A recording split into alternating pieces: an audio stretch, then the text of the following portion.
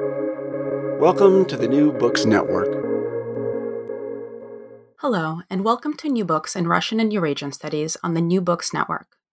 My name is Diana Duhanova, and I will be your host today. Today I'm speaking with Dr. David Rainbow, a historian of modern Europe and Russia at the University of Houston, about his 2019 edited volume, Ideologies of Race: Imperial Russia and the Soviet Union in a Global Context. Ideologies of Race is an interdisciplinary collection of new studies from a diverse array of scholars who reevaluate the meaning of race in Russia and the Soviet Union and explore the intersection between ideas about race and racializing practices. Dr. Rainbow, thank you very much for joining me today. Thanks for the invitation. So to begin, could you talk a little bit about your academic background and your areas of research? Sure. I have an undergraduate degree from a small liberal arts college, Fresno Pacific University, and then I did a couple of graduate degrees, an MA in European Intellectual History at Drew University, and my PhD is from NYU, where I studied Russian and European history. Mm-hmm. I got interested in Russia in college when I had a chance to travel there for a semester and kind of got hooked. And then by the time I was in graduate school, the Critical Language Scholarship Program sent me to Siberia to study Russian. And I came upon my interest in Siberian history while I was there, visiting some local historical museums. And that topic, which I did my PhD on Siberian regionalism, led to this race project because a lot of the characters I was studying, I came across their own discussions of what it meant to be Siberian and the extent to which that had some kind of racial implication. I always tell my Russian language students to go to Siberia or to go somewhere other than St. Petersburg or Moscow. I think you get a much more kind of well-rounded experience. Yeah, that was definitely my experience. I've lived in a couple of cities other than Moscow and St. Petersburg, and I always really enjoyed it. And now this is an edited volume, so can you talk a bit about the origins of the book project and the contributors and how it was structured? Sure. When I was a postdoc at Columbia at the Harriman Institute, I was revising my dissertation and trying to figure out what to do with the material that I had on Siberia and race, and thought I would like to organize some sort of conference or workshop on the topic of race in Russia. And so together with the Jordan Center at NYU and Columbia, I invited a bunch of people. It was kind of a dream list for me of all the people I wanted to work with and meet and talk about the topic with. And almost all of them came, and we did a 2-day workshop of pre-circulated papers, including the papers that came from outside the Russian field. So the original concept, which I retained for the book, was to try to have scholars who have recently written about the topic of race in Russia and the Soviet Union in the same room with scholars of race in other parts of the world, particularly parts of the world where the literature on the history of race was more developed or had been discussed for longer. So these were people from fields in American history and German history, Latin American history, and we also wanted to kind of get a wide range of disciplinary views on it. So that was kind of the origin of it, was this 2-day workshop that was produced the most of the papers that are in the book. The book ended up being organized according to 4 thematic sections. So this was based on the papers that ended up being selected for the book, and they kind of fell into what I saw as four broad thematic sections. One, the first section has to do with the question of Russian exceptionalism, Soviet exceptionalism, the extent to which the history of race in Russia is exceptional. So we consider that in the first section. The second section I call limits to universalism, and that really kind of means a couple of things. In the imperial case, the paper in that section considers the limits to race becoming a predominant category in the empire for organizing human difference, because it never did become a predominant category. And then in the Soviet case, the limit to universalism was really kind of the limit to Soviet socialism's ability to remake people entirely into Soviet citizens. In other words, race shows up in the Soviet case as a limiting factor to this ideal of creating a polity that completely transcends human ethnographic difference. Then there's a section on the theme of mixing, of racial mixing, both in the empire and in the Soviet case. And then the last section is called Russia and the Globe. And it kind of underscores some of the themes that come up throughout really all of the papers to one degree or another, which is that race in Russia is illuminated when it's considered in the context of race in other parts of the world. So it's not only comparative. I mean, the entire volume, I would say, is not simply a comparative study of different parts of the world, but it's really a story of mutual influences of Russia and other parts of the world when it came to race, and that's kind of highlighted in that last section. And then, kind of as a way of making several of these, I think, contributions to the conversation, each section includes a chapter on Imperial Russia, on the Soviet Union, and on another part of the world. And the third chapter in each section is by a scholar from outside the Russian field who's kind of responding to and developing the arguments that the Russian scholars are making. And we'll go into a little bit more detail about some of these things that you're giving an overview on later in the interview. Could you talk a little bit more about where you would place or situate the book in the kind of existing scholarship on race in Russia and the USSR?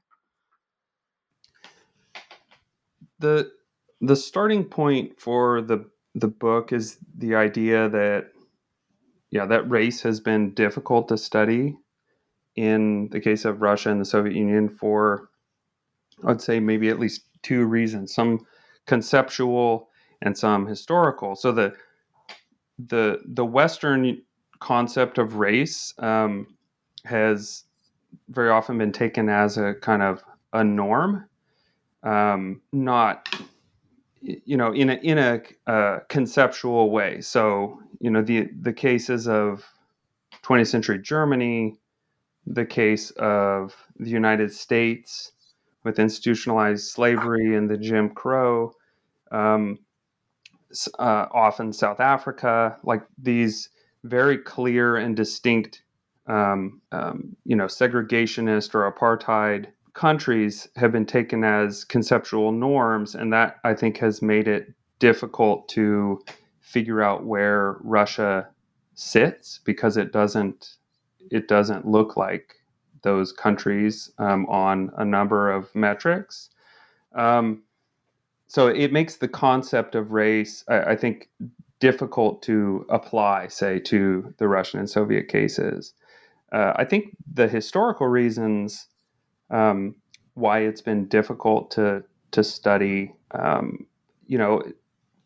probably include the very real and conspicuous differences between Russia and other countries.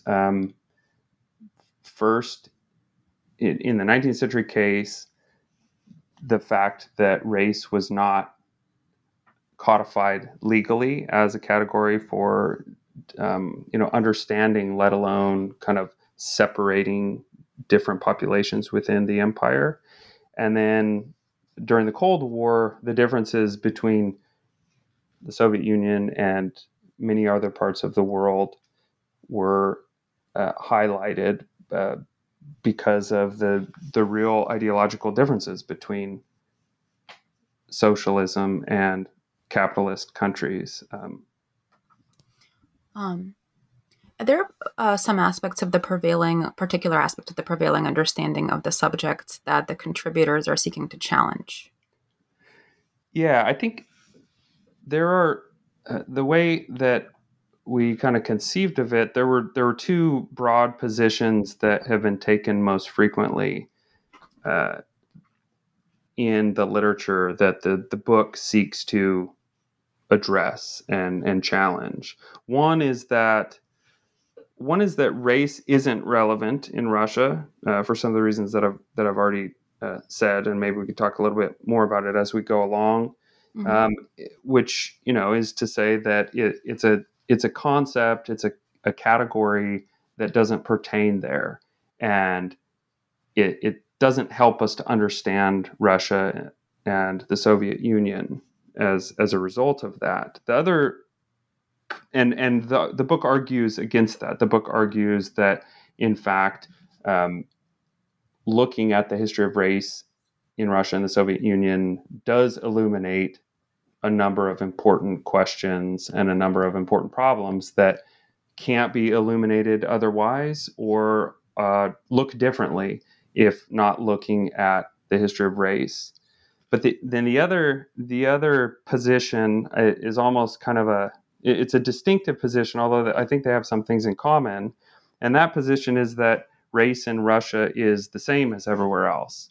So there have been, in some comparative scholarship on the history of race, Russia gets kind of folded into this global story of how race developed and evolved and manifested.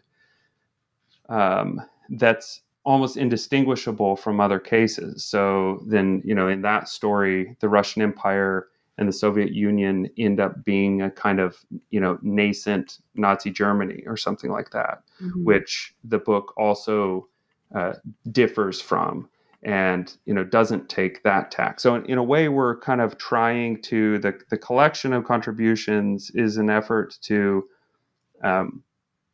it's not a splitting of the difference. That's the wrong metaphor, but it's an other way of understanding how race is important. So trying to register particularity without falling into exceptionalism. Mm-hmm. Sort of the perennial challenge in studying Russia, really, in any yes, yeah. Now, this is an interdisciplinary volume, so could you talk a little bit about some of the disciplines and research methodologies that are represented? Yeah, so there are historians, there are literary scholars, a literary scholar, there are anthropologists, and the approach is, overall, the approach is historical to try to understand how these questions look at different points in time and how we might get a kind of a sense of how it changed over time and what some of the kind of triggers for those changes were, if there were inflection points and so on. But the methodologies vary. I mean, there are histories of kind of the discursive use of the term race, so almost conceptual histories or intellectual histories. There are several chapters that are based largely on oral histories taken from former Soviet citizens from different parts of the Soviet Union, Central Asia, as well as Central Russia. and also oral histories in the case of one chapter taken from students who had come from various countries in Africa to study in Moscow during the 1960s and 70s, and what their experiences of studying there were. So oral history makes an important contribution. There are anthropological studies that go all the way up to the 1990s and more contemporary time period. And there are also maybe another methodological approach is a real explicit kind of international frame of trying to understand how the uses of race, the thinking about race, policies inflected by race were affected by an explicitly international context. So there's one chapter that takes kind of the Pacific world as its frame of reference, another that takes Cold War, Soviet, and African relations as its context. We'll go back to the question of pedagogy with these subjects, but I think because of the interdisciplinarity and variety, this would actually be a really great classroom text for studying these topics. I think so, yeah.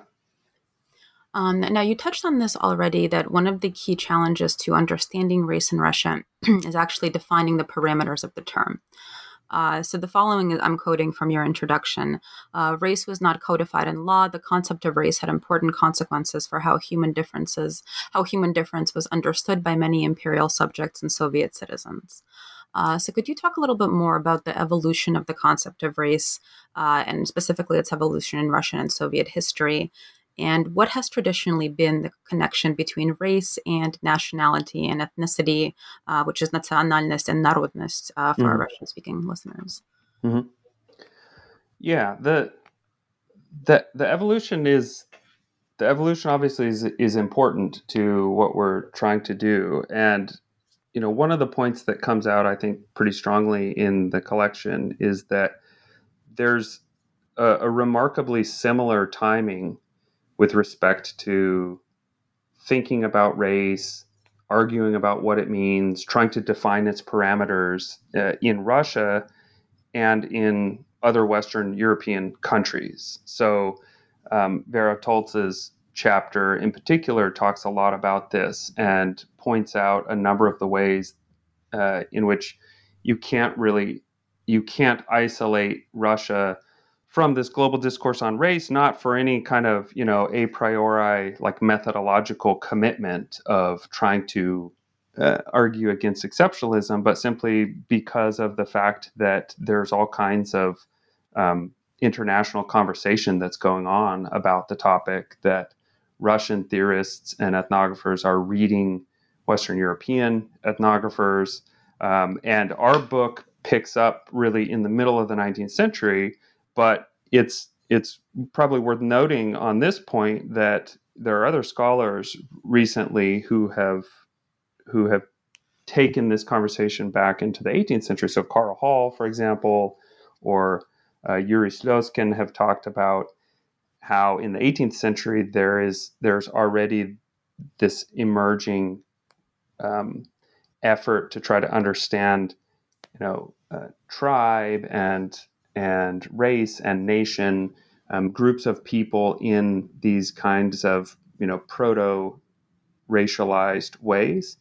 And the influence goes both ways. So all the way back into the 18th century. So a lot of the Russian thinkers who are talking about that are in conversation with European anthropologists and so on. But a lot of the European anthropologists are writing about Russia as one of the they very often saw it almost as a laboratory for understanding how races emerge and evolve and come to be. And they talked a lot about Siberia in particular, and Eurasia was kind of a center for understanding that, not only because of the theories at the time about the kind of Caucasian race as being important for the emergence of different kinds of races, but also contemporary life in Eurasia, where lots of different people were living in close proximity and intermarrying, and with from the Western European perspective, which with much less concern or thought as to what their people group was about. So as compared to Western European countries who are colonizing abroad and seeing these, what they saw as wholly different people groups in Eurasia, that was an interesting place for 18th century ethnographers. So I guess the point is that there was, from the beginning of the story of modern race thinking, there was already this integral relationship between Russia and a lot of other parts of the world where they were thinking about race. The second thing I'd say is that the connection as to kind of how race and nationality and narodnost relate to one another, the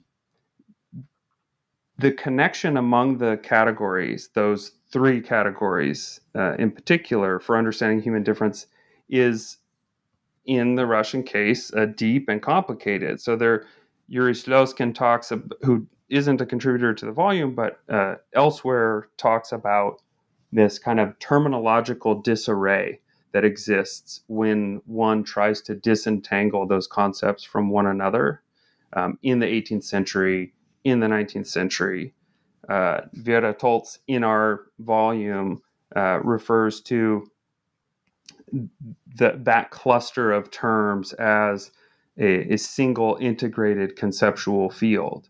So a part of the argument, the historical argument in the book, is that the distinction among those terms that very often serves as a starting point, a kind of methodological starting point for contemporary scholars, if taken too rigidly, is already going to make it difficult to see what's going on, because those concepts as analytical concepts can't be sort of disentangled from the historical context, because then you go back and you see so and so talking about race, and so then they get slotted in the kind of race science category, and somebody else is talking about ethnicity. And what several of the contributors of the volume are at pains to show is that there was very little clear conceptual thinking with regard to those three concepts in the 19th century. As time goes on, and particularly when you get into the 20th century and the Soviet period, then there is an increasing tendency to try to disentangle those concepts. And so biology and culture get taken apart, and people try to keep them apart. But that's never a complete process. So the disentangling that serves very often as a starting point for scholarly inquiry of, looking at a topic through the lens of race or through the lens of nationality as opposed to ethnicity, for instance, is not really ever something that you can find. It's even difficult to disentangle the concept of race, as a couple of our authors show, from the category of class. So the Soviets had a difficult time isolating those two concepts. So that's a part of the overall argument, is that it doesn't mean that they're all the same. It doesn't mean that there aren't boundaries, but in the process of our efforts to understand where those boundaries lie, we tried to give a great deal of attention to where those boundaries were at any given point in time. Now, my next question has to do with sort of an inevitable aspect of the history of race in Russia with culture and literature, which is the legacy of Alexander Pushkin, which you mentioned in your introduction. And most scholars and students of Russian literature will know that he was a descendant of an African prince. Could you talk a bit about how the cultural perception and the ideological deployment of Pushkin's legacy contributed to common misperceptions about Russian conceptualizations of race? Yeah, that's of course an interesting story, not only because of the connection to this topic, but of course Pushkin, is a fascinating character in any case. Mm-hmm. He's often understood in Russia, and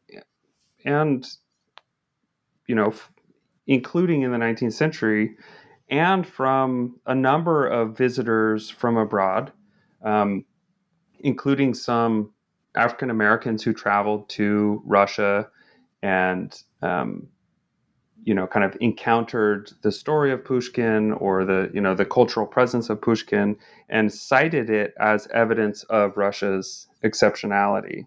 So he's Pushkin is distinctive and unique, and I think it does serve to point to the particular ways that racial belonging was fluid in Russia. Um, but I think that pointing to Pushkin isn't an explanation of how race was thought of in Russia, right? So it's not the sort of Rosetta Stone or the typical example. I mean, it's a great starting point for talking about what the particularities of thinking about race and integrating different groups of people into the empire were, which already kind of maybe anticipates the pedagogy question that you mentioned a second ago. Mm-hmm. Yeah. Could you go in a little bit more detail about the phenomenon of this drive in the early Soviet ideology to establish a global reputation for color blindness and anti-racism? And how did that change over the course of Soviet history? Mm-hmm. The Soviet commitment to color blindness was first a function of communism's universal aspirations. It was a function of the um, the goal of ordering a society in such a way that the hitherto the divisions that had hitherto organized so many societies in the world would be transcended, and that included race and ethnic difference. And so it was a function of an ideological commitment to universalism. It was also, I mean, one way that it changed was that the idea of colorblindness, or the claim that the Soviet Union had transcended the racial animosity that characterized so many other countries in the 20th century, ended up being a very valuable and, I'd say, pretty pointed weapon during the Cold War, as a way of differentiating itself from the West. It became more and more pointed in the 1930s as you had fascist regimes rising in Western Europe. And then, of course, it remained very useful after the Second World War, in the conflict, the cold conflict with the United States. It was also a useful kind of recruiting tool for engaging with third world politics that was used a lot. So that I would say that it changed. It changed from it was in place in 1917 and in 1922 with the establishment of the Soviet Union. It was in place as an ideological commitment, to be deployed then in very specific ways later in the century. Now, as a number of scholars have written about, including several in my collection, the extent to which color blindness was ever fully realized, of course, is not, that's not really the main question. It wasn't a colorblind society, in any total way, but the absence of the codification of racial segregation in law and named as such, always remained as one of the kind of points of pride, I would say, in Soviet patriotism. And building on that, you write also, I think in the introduction, that one of the key questions about the history of race in the USSR is Code, How to Account for State-Sanctioned Racist Practice in the Anti-Racist State, right?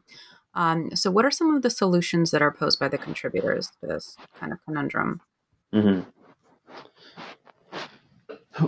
One of the solutions to this problem of having to account for these two things that conflict. I mean, one of the ways that it's explained is that there was a good deal of pressure from below, so to speak,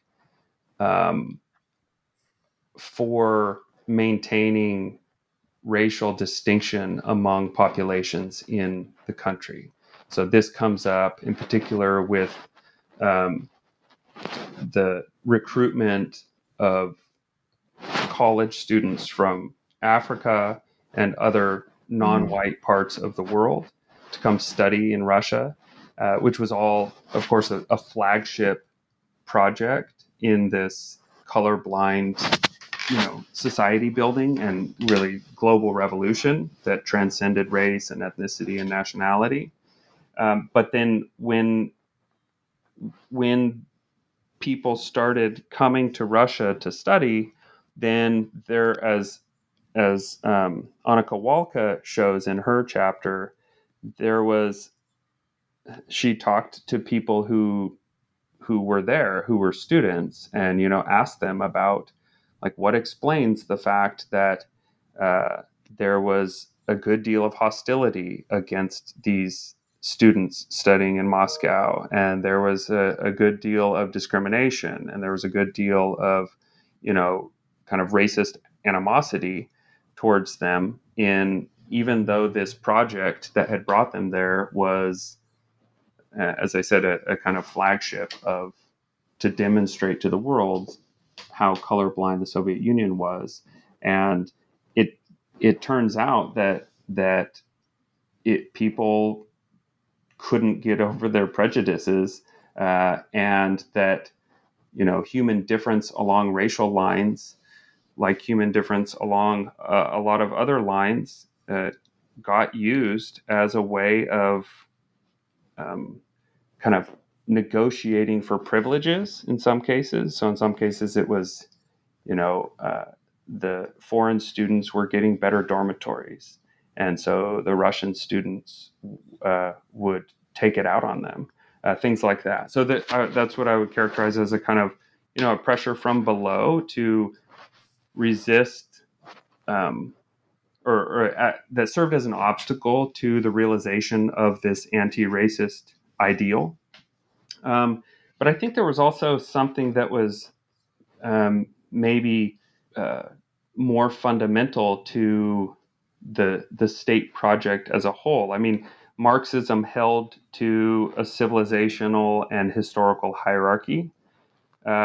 People had to go through a process of development to sufficiently kind of spread the revolution. And that was the premise of these recruitment drives to get students from the Middle East and from Africa and from Latin America to come study in the Soviet Union, learn about the world from a Soviet perspective, and then go back and transport Soviet-style revolutionary ideology abroad. And so the whole premise of that colorblind project was that people needed to come to the Soviet Union to get adequately kind of educated and culturally developed, so that they could go to these underdeveloped regions of the world and bring them up to speed in terms of the spread of revolution. So it happened that a lot of the people coming from this quote unquote underdeveloped parts of the world were non-white, and so there was this kind of, I think, association between of course, the Soviets didn't quite use this term, but the civilizing project of Soviet communism with racial difference. And there's also this history of Americans of color from the United States in the early years, right, going to the Soviet Union, Mm-hmm. which was used as a way to sort of say that the Soviet Union had a superior way of life. Mm-hmm. Mm-hmm. Right, and the idea there too was to serve as ambassadors. Right. They came to the Soviet Union and they were treated very well, and they kind of got the royal treatment, so to speak, of being celebrities, and these American socialists who would come and get treated very well, and then the idea was, and it happened in many cases, that they would kind of come back and serve as ambassadors to to witnesses to the superiority of the Soviet way of life. Right. Right. Could you discuss your own contribution to the volume, which is one of the chapters on racial mixing? Yeah, my chapter has to do with a relatively small group of Siberian regionalists. So these were activists from the middle of the 19th century, really a couple of generations of them into the 20th century and through the revolution in 1917, who advocated for and worked towards developing Siberian autonomy. So they wanted Siberia to be more self-sufficient. They wanted to curtail economic the economic drain of Siberian resources that were going to benefit the center of the empire, and so on. And one of the this was not even their kind of main um, thrust, but one of the branches of their argument for the need to recognize Siberia as distinctive and autonomous from the rest of Russia was this ethnographic and racial branch. So, what that meant was they initially made the case in their complaints these complaints were leveled through the press, in public, in some cases through, you know, conversations or relationships with local administrators and government officials and so on. They made the case that the hundreds years long settlement of Siberia with Russian criminals, but not just criminals, but peasants who didn't necessarily want to go, had resulted in a kind of deterioration of the racial stock in Siberia.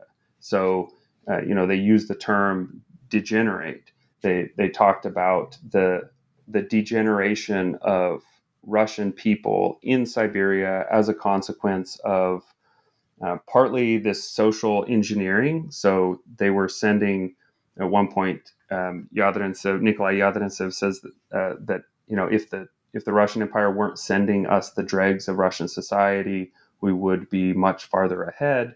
So there's this idea that they were getting bad settlers to begin with, and then compounded with that the influence of the less developed indigenous Siberian people, which included, a lot of intermarrying and cultural sharing and just living in proximity, had resulted in this new degenerate Siberian race that was not equipped to govern itself, which they took as, catastrophic. This was Siberia ought to govern itself. It ought to be more culturally independent, and maybe eventually politically independent, but it was not going to achieve that goal if it continued down this particular ethnographic route.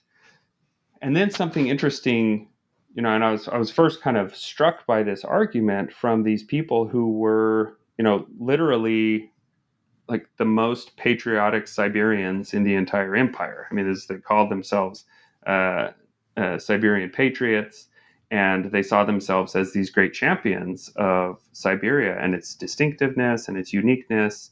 They weren't nationalists in the way that we often use it, but they talked about the distinctiveness of Russian culture and Russian food and literature and all the things that, national movements in the 19th century were busy accumulating and kind of listing out as justifications for independence. Yet,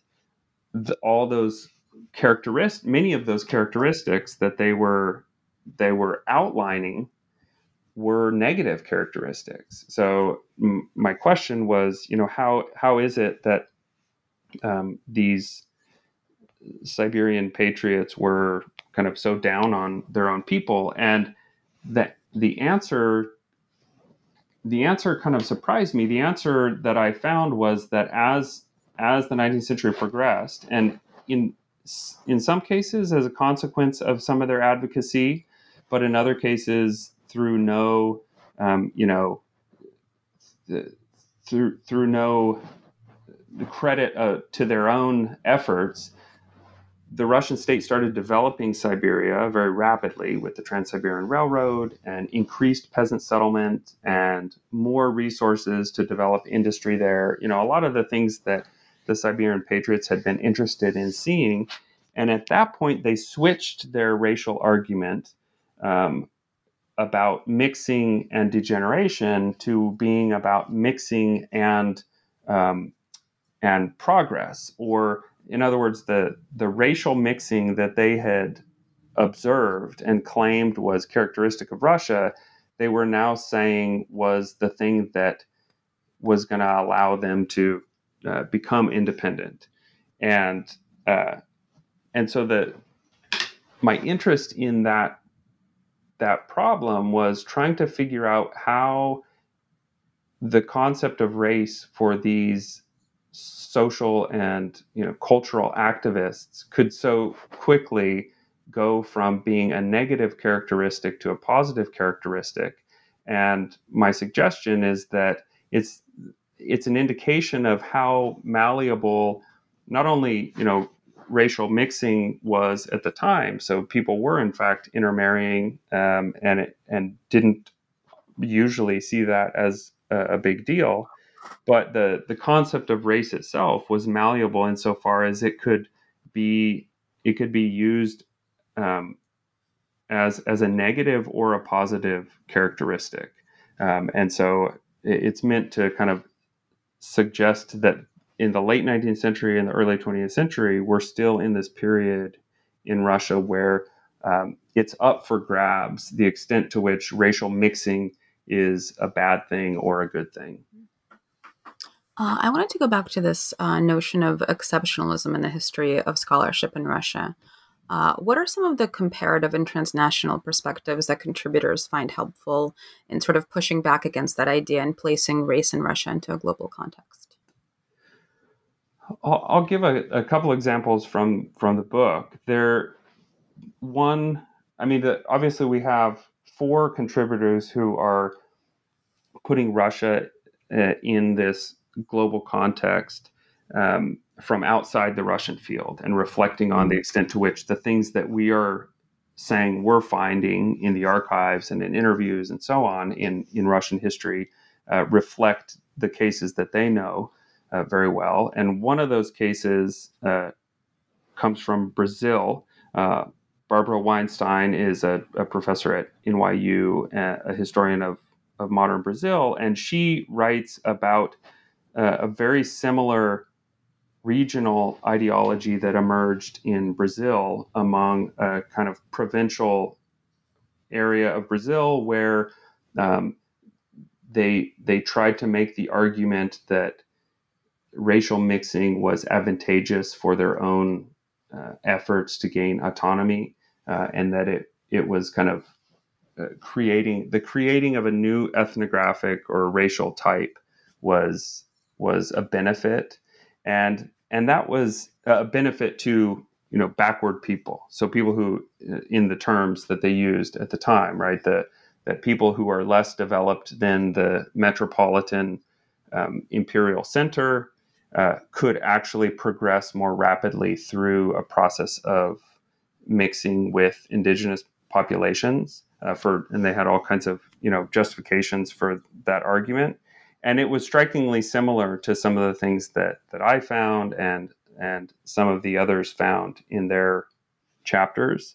And so to me that was very illuminating, because what I had thought, even in my effort to try to put the story of the history of race in Russia, or to talk about the history of race in Russia, which doesn't always get talked about. So that was my effort at kind of trying to battle against this exceptionalist idea. I hadn't expected that there were uncannily similar arguments going on elsewhere. And those are not causally related. Siberia and northeastern Brazil were not in dialogue with each other, but it was happening at the same time. So there's a larger parallel development going on. So that those sorts of things I think are eliminating. There were also another example I'll give is from one of the Russian scholars, Susanna Lim, who wrote about a Korean intellectual, Yoon Chi-ho, from the late 19th and early 20th century, who wrote about Russia as a racist empire from the perspective of Korea. And he himself kind of was important for the Pan-Asianist movement that was emerging in Japan and Korea and other places in East Asia at the time. And he had traveled to the United States and studied there. And then he was very pro-Japanese, which was not true for every Korean at the time, obviously. And he was very anti-Russian. And his critique of Russian racism, which was based on his observation of how Russians in Eastern Siberia treated the Koreans who lived there, was very clearly and explicitly informed by the things he had read and learned around the Pacific. And so there is a story of kind of not simply comparative history, but a story where it's really hard to understand what's going on. Well, I wouldn't say it's hard to understand. I would say that what's happening in Eastern Siberia looks very different from the perspective of this Korean observer than it does if you're simply looking at Russian sources. What do you see as the key takeaways from this volume, not only for scholars of Russia and the Soviet Union working on race, but just for the study of the region as a whole? I mean, this volume is certainly not the only volume to suggest this, but I think one of the key takeaways is that Eurasia is connected to the rest of the world in all sorts of very influential ways.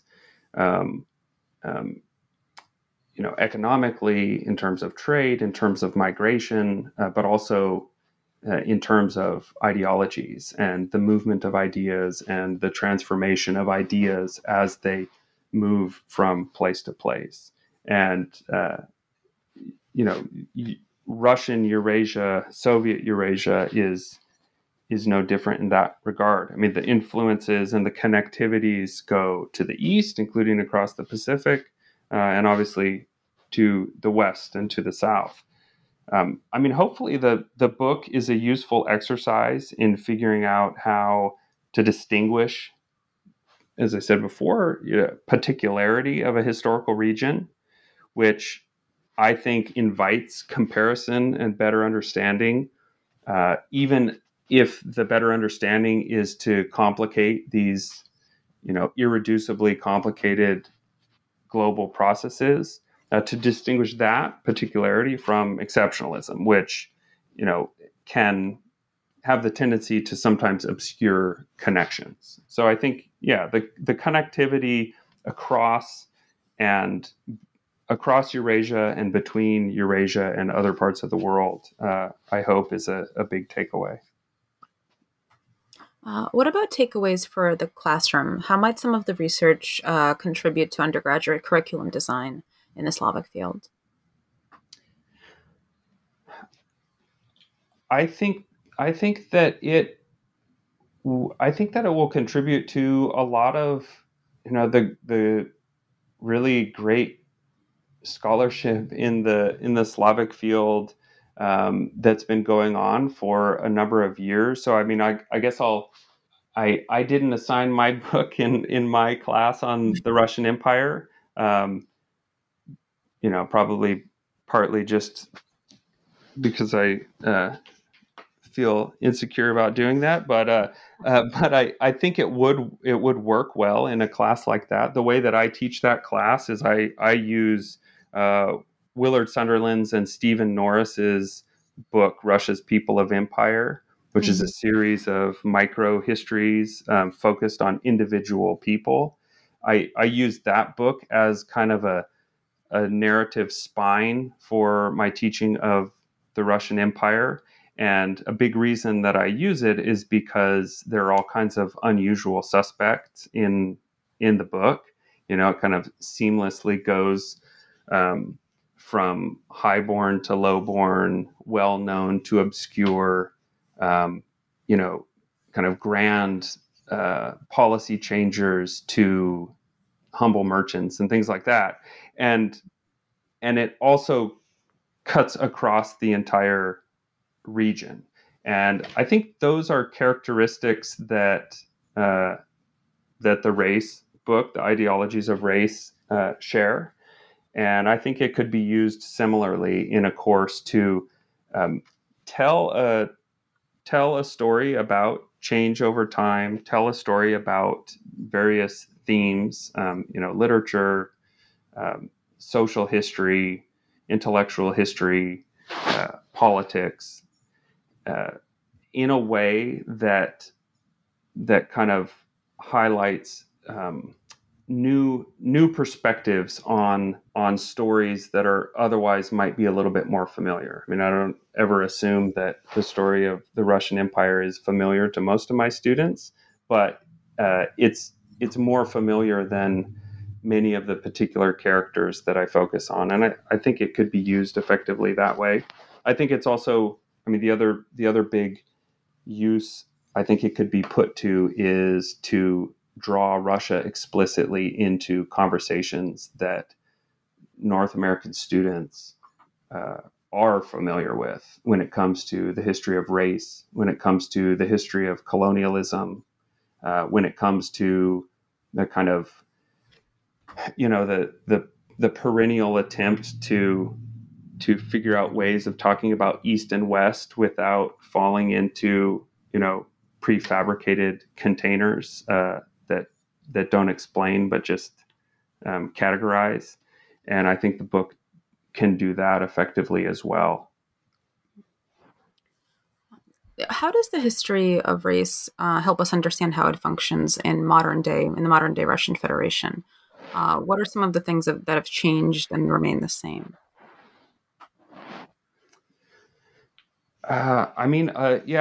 There's a lot that's changed. There's a lot that's changed. I mean, the most conspicuous, which is directly relevant to the question of race, is the end of the universalistic aspirations of the Soviet Union. So the explicitly, transnational efforts, for all of their limitations and all of that.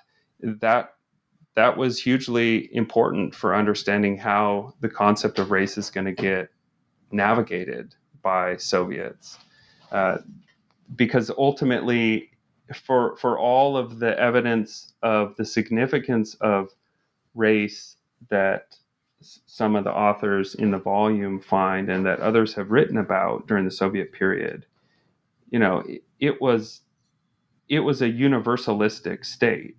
That never went away, and so that was always a limiting factor on the extent to which race was going to become an explicit component of organizing society, and that's gone. So that's a huge change, because now, with the developments in Russian nationalism and the talk that one hears of Russia for Russians and things like that, those were developments that couldn't emerge in the same way in the Soviet period. So there are huge changes. I mean, I think, as for what remains constant, I think that there are still the twin tendencies to, on the one hand, deny that race has anything to do with Russia today. So I don't remember the name of this guy, but he was the ambassador to the European Union from Russia back in 2010 or something, and it was after kind of a series of pretty clearly racially motivated attacks in Moscow by soccer fans and that kind of thing, and he was asked about it in Belgium, and they asked him, what are you going to do about the rising racism in Russia? And his answer was just, we don't have racism in Russia. It was like he was, totally confounded that the concept just didn't make sense. It was almost kind of like the, "У нас секса нет" remark in the 1980s, where there was just this like, we don't have sex in the Soviet Union, which obviously there's something being lost in translation there, right? It's not, it doesn't mean what it sounds like it means, but at the same time, it's just a fundamentally different way of understanding your own society. So I think that tendency remains to a significant degree, as if Russia has solved the problem of diversity. So I think there's kind of a assumption that they've inherited the colorblindness of the Soviet Union, right? All of the positive aspirations of the 20th century had solved that problem, and now the Russian Federation continues that legacy. And on the other hand, the tendency to assert that discrimination and so on are the same in Russia as they are in Western Europe or the United States. And I think partly because of the history that we're telling in this volume, that's also patently not the case. It's not the case that racial conflict in Russia today has the same sort of valence as it has elsewhere in the world because of their particular history with it.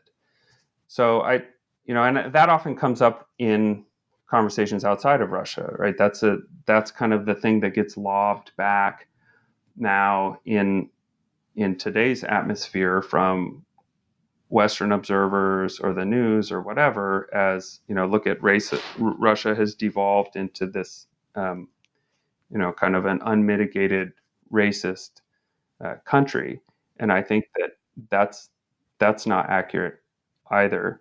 So I think that both of those tendencies make it difficult to have conversations and to understand what's really happening, and therefore to try to affect positive change.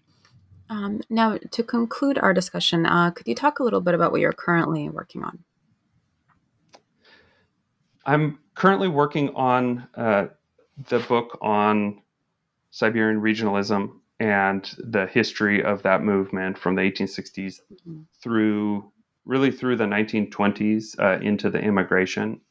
And the book tries to understand how an autonomous movement can make sense in an autocratic state, a state that obviously in which regional differences are very important, and a state that's governed according to these kind of asymmetrical and heterogeneous political units, but how this movement for autonomy can help us to understand better how political power is wielded and deployed in autocracy, and then finally kind of how that changes during and after the revolution. These Siberian regionalists began their career in the middle of the 19th century seeking as much autonomy as they could get. They saw themselves as similar to the 13 United States colonies, meaning kind of destined for independence, as they thought that Siberia was a colony like the Western European overseas colonies were. And so, like Mexico, like Brazil, like the United States, it was going to eventually become independent. And then during the revolution, when the empire collapsed and dissolved into, dozens of fragments, these, in some cases, the same characters. There's one individual, Grigory Potanin, who was alive in 1860 and writing, and he was also alive in 1917 and writing. So there's continuity there, but it's largely kind of the second generation of Siberian regionalists that I'm looking at there. During the revolution, they very quickly, during the chaos and anarchy of 1918, became staunch advocates for reconstituting the entire Russian state, because their vision of autonomy didn't make sense without the whole being reconstituted. So the 1917 moment kind of is interesting to me because I think it reveals what autonomy meant in the Russian Empire, and it was very different than movements for national independence or certainly national state independence that were going on elsewhere.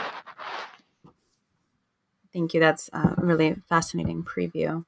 Today I've been speaking with Dr. David Rainbow of the University of Houston about his 2019 edited volume, Ideologies of Race, Imperial Russia and the Soviet Union in a Global Context. That's currently available from McGill Queen's University Press. Thank you for listening. And Dr. Rainbow, thank you very much again for joining me today. Thanks, Deanna.